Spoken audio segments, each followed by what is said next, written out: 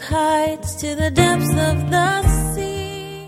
Verse 6 says, Then the king answered and said to the man of God, Please entreat the favor of my hand. You notice he says, to the Lord your God. He's being honest. Entreat Jehovah your God. That's literally what he said. Not my God. I could care less. But here I am serving this, this molten calf. Every creature's unique in the song that it sings, all exclaiming, indescribable, uncontainable.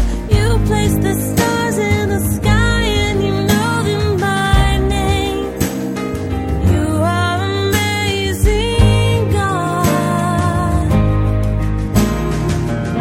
All powerful, untamable, awestruck we fall to our knees as we humbly proclaim. You are amazing. Welcome, everyone. You're listening to Truth in Christ Radio, a Bible teaching radio ministry of Calvary Chapel of Rochester with senior pastor and teacher Rob Kellogg.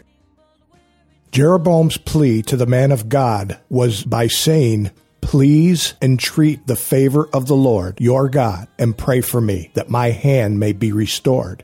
Under the evident judgment of God, Jeroboam had no use for golden calves or their altars. He knew that his only hope was in the Lord and in his representative.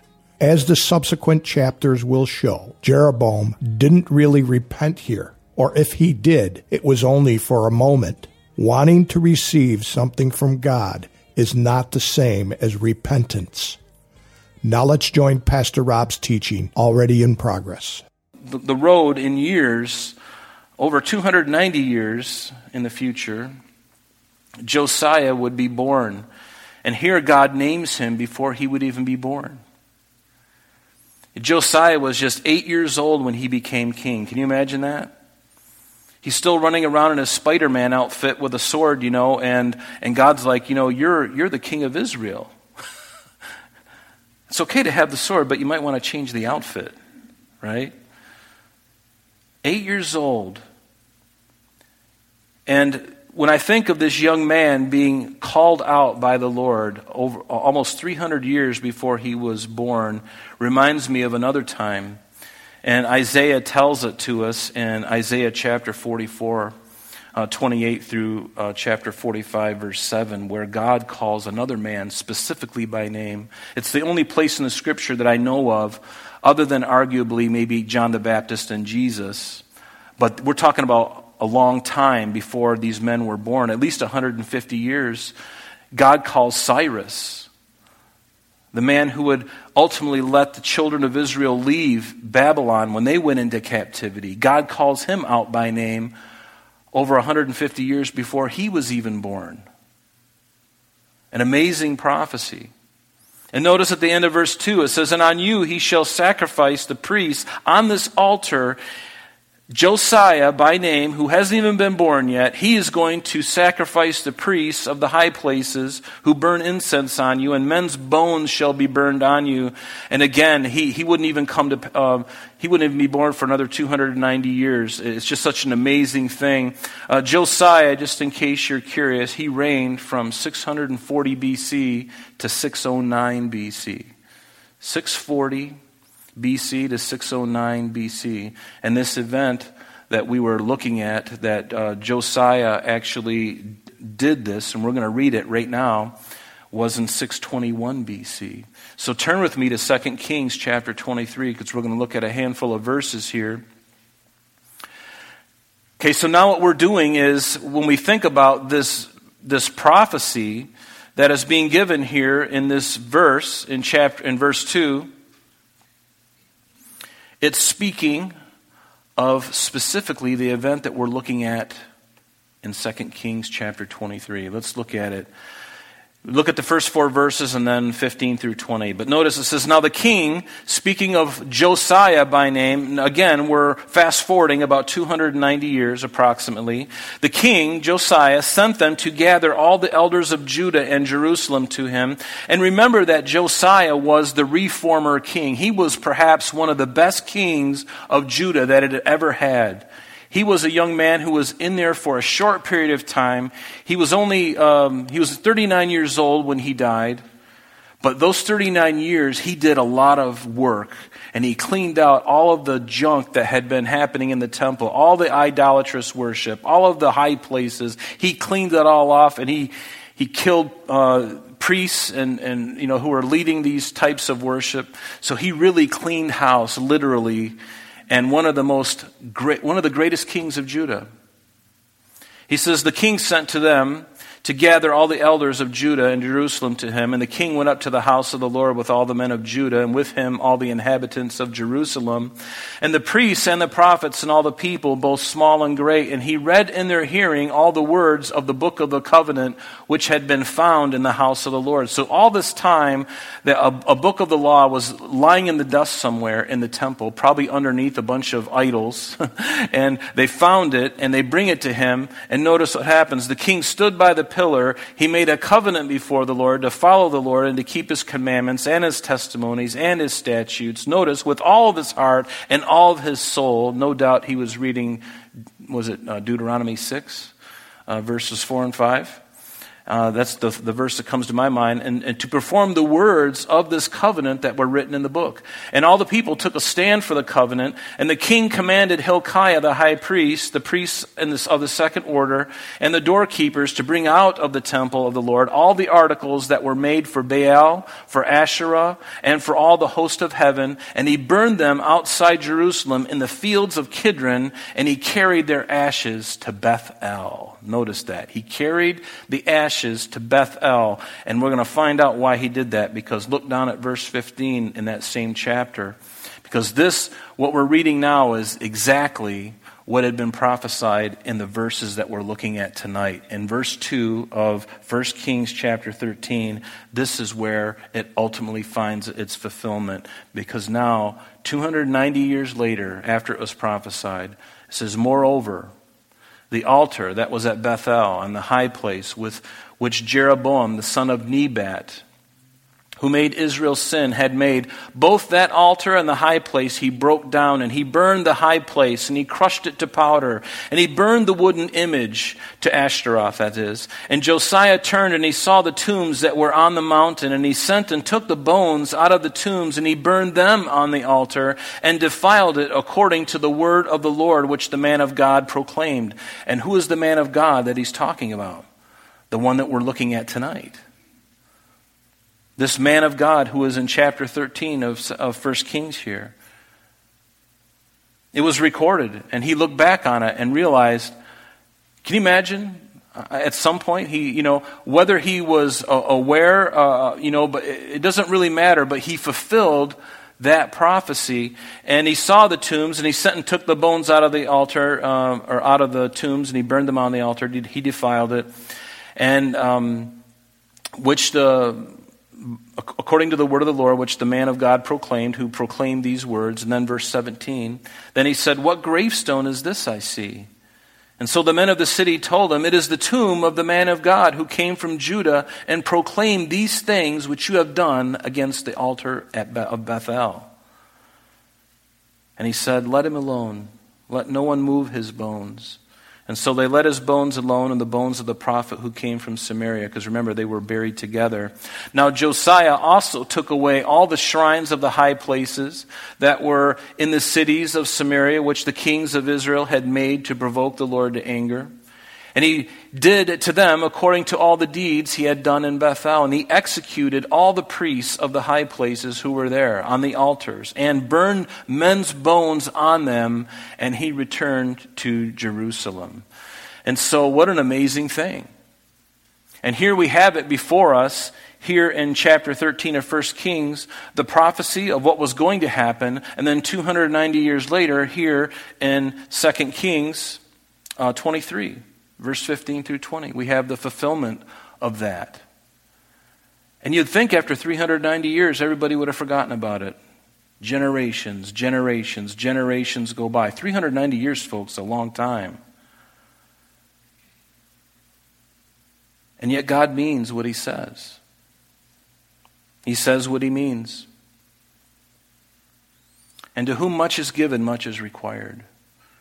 We're going to see this as we go on. But notice back in our text tonight, back in verse 3, it says, "And so this man from Judah, he gave a sign the same day, saying, which the Lord has spoken, surely the altar shall split apart, and the ashes on it shall be poured out. And so it came to pass, when Jeroboam heard that he cried out from the altar, and he stretched out his hand. He probably did it in anger. And you know something? The older I get, whenever I do something really quick, and I got to be careful I don't do it now. You know, you do something really quick and with a lot of gust, and you find out that you probably pulled a muscle, but God evidently took the sinew in his arm and just tweaked it. And this guy couldn't even bring his arm back. And God did that. This man is supposed to be representing God, but instead he's wanting to arrest the man that God did send, and God just tweaks his arm, and he can't bring it in. And so it reminds me of a proverb in Proverbs 11. The righteous is delivered from trouble, and it comes to the wicked instead. And Jeroboam being the wicked man. In Proverbs 14 verse 17, a quick-tempered man acts foolishly, and a man of wicked intentions is hated. And just think about how this man is reaching forth, and he's going to put this man, have him arrested, and yet he's the one who paid the price. So the altar was split apart, just as the man of God said. And it's interesting because the miracle of the altar splitting in two, notice what it did. It was a sign. It was a miracle. And what did it do? It confirmed the word that the Lord had spoken through the prophet. It wasn't the other way around. It wasn't, God makes sure that his word does not confirm the miracle, but the miracle confirms God's word. Miracles, if you look in the Bible, they're often that way. That God doesn't do a miracle just to entertain people. He usually does it as a sign after to confirm the word which was spoken. More often than not, that is the way it is. He will say his word, and then he'll confirm it with a miracle. But it's not the other way around, because the miracle is not the important thing. The word of God is the most important thing. Wouldn't you agree? Isn't his word like a fire in your heart? Isn't his word often like a hammer, even to the unbeliever? And even though we see things seemingly getting away with right now, folks understand something, that evil does not triumph. We've read the end of the story, and it's not a story. We've read the end of the book, and the book tells me that Jesus reigns and wins, and we rule and reign with him. End of topic. I don't know about you, but that's really exciting. That's something I can get my head around. And guess what? You're not going to be on the losing team, ever.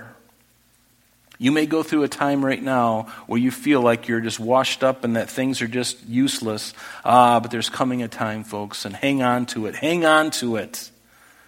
Believe and understand that the Word of God is going to come to pass exactly as He said it is. He's never lied to us so far. He's not in the habit of lying. He doesn't need to lie because He knows all things. I lie because because I don't know all things, and I'm trying to make something happen, and I got to make a lie to make it work. But God doesn't have to lie. He can just say, you know what? In 2 days from now, Rob, you're going to have tacos, and you're going to have a little too much guacamole on one of them. He could tell me that if he so chose. That's how much He knows. He knows the intricacy of your body. He knows exactly what's going on the cellular level of every human being. That just blows my mind. It ought to blow your mind too, but that's the wonderful God that we serve. His hand is not shortened like Jeroboam's is.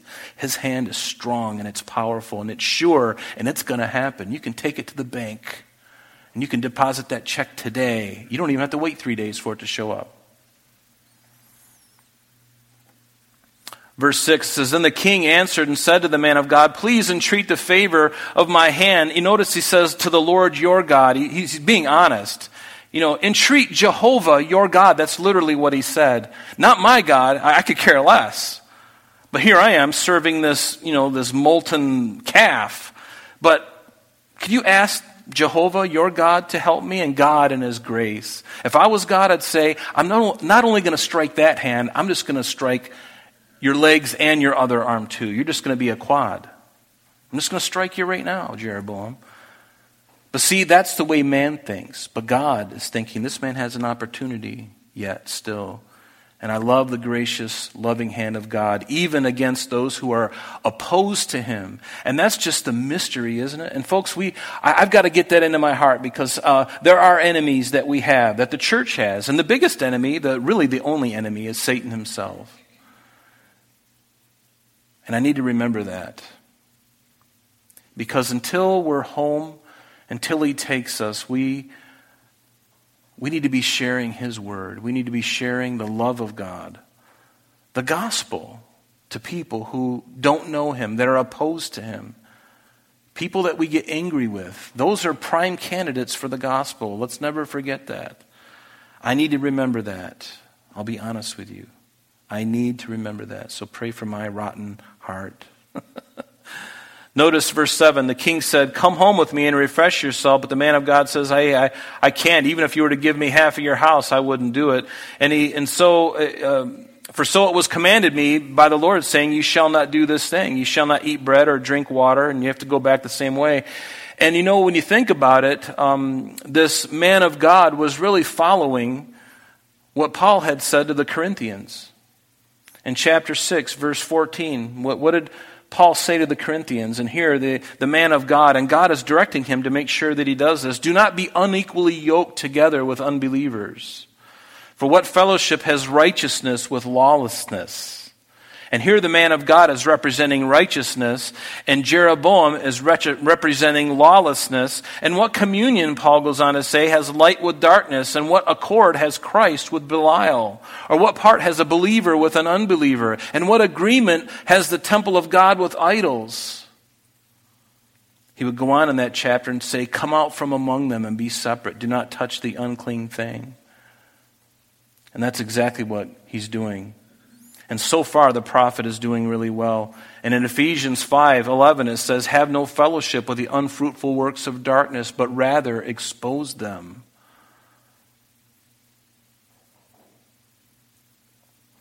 So back in verse 10, he says, "So he went another way and did not return by the way he came." And up to this point, this man of God is doing really well. But now the things change. And the old prophet who dwelt in Bethel, he came, to his sons, and his sons basically told him what had happened. And of course, they saddle his donkey. The old prophet goes out to meet this man of God, and he meets him. And he says, "Are you the man of God who came from Judah?" Verse 14, and he says, "I am." And before we go further, the elephant in the room to me is, why did this old prophet remain in this area under Jeroboam's jurisdiction where sin and compromise was so prevalent? Why was he there? And why did he even want to meet this young prophet? Was he jealous concerning him? Maybe he was jealous because he was a young man and God was using him. And maybe this old prophet was feeling not only his age, but feeling like he had been washed up. And let me just suggest to you that the only reason that he might feel washed up is because he removed himself from God. He removed himself from being obedient to God. For had he been obedient to God, God wouldn't have had to send a man from Judah. He could have very well used this old brother in Bethel. So I wonder why he went after him. Could it be, I wonder what this young upstart is all about. God's using him. God's doing some really great things. I want some of that to rub off on me. Maybe he's thinking about the glory days when God perhaps was using him. Was he jealous concerning him? Was he bitter because God didn't choose him to speak, but used this other man? God could have, but he didn't. Was it because the old man had become lazy and complacent? And folks, that's possible for any of us. And I want to encourage you, for those who are older, don't think to yourself that God can't use you. Regardless of your age, he wants and can use you. In fact, I think he really would love to use you, because you've got something that most people who are many years younger than you, they don't have. You have such a great perspective on life. You've got natural wisdom even. And then you have the wisdom of God on top of that. Think of the combination of that together. Not that God needs our worldly wisdom, but worldly wisdom is not bad, especially if it's under the reign of God. And to have both of those, God wants to use you. Don't ever think that you're so old that you are washed up and God can't use you. I would encourage you to get out there. You don't have to get out there like the young people, because you can't walk and you can't run like they used to, but that's okay. You know what? You can do a lot of good in a lot of different things, doing exactly what you can do. Ask the Lord what you can do. Don't think about what you can't do. What can I do, Lord, in this season of my life? And if you're really honest and you really want to know, your hands will be filled and you will live a blessed life. Wouldn't it be better to live that way rather than to just kind of sit at home and watch TV and eat unhealthy food, gain lots of weight, and then realize that your hips and your joints are blowing out and you got to go get them replaced? And then you go to the hospital and then you get COVID. Wouldn't it be better just to live a life that God wants you to live and still be in the game regardless of your age? I want to encourage you in that. Don't ever think you're too old that God can't use you. Don't think you're too old.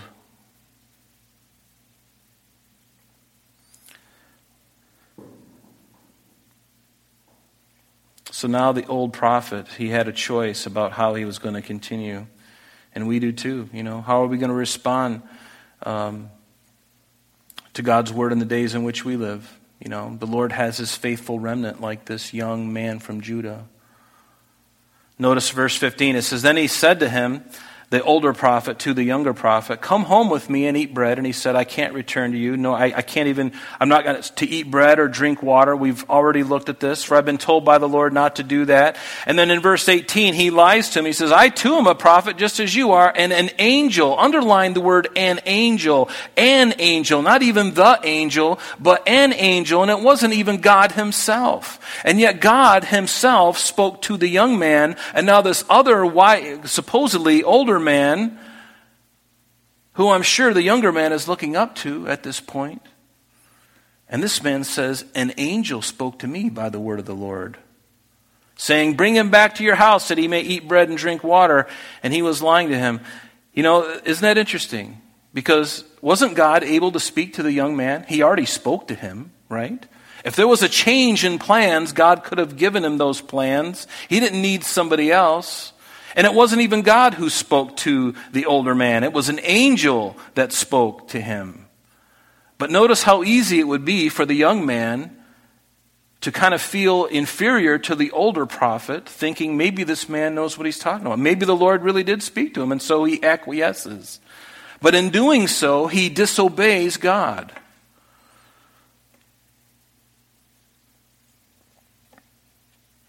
And Satan's strategy, and you know this, is to cause true men of God and preachers of the word of God to depart from biblical truth. That's what he wants. That's what he desires. It's what he wants to do to us. So if you hear from the Lord, don't let anybody take you away from the word of God. So we went, verse 19, back with him, and he did exactly what he shouldn't be doing. And so why did he contradict his word? I believe God would have blessed the younger prophet if he had not listened to the older man, because in that culture you would naturally look up to an older man, especially a man of God. So I can't blame the young man for perhaps looking at the age disparity and thinking, this man claims to be a man of God. I believe him and maybe reverenced him because he is his elder. I'm sorry, that's all the time we have for today, but please join us next time as Pastor Rob continues our study in the book of 1 Kings.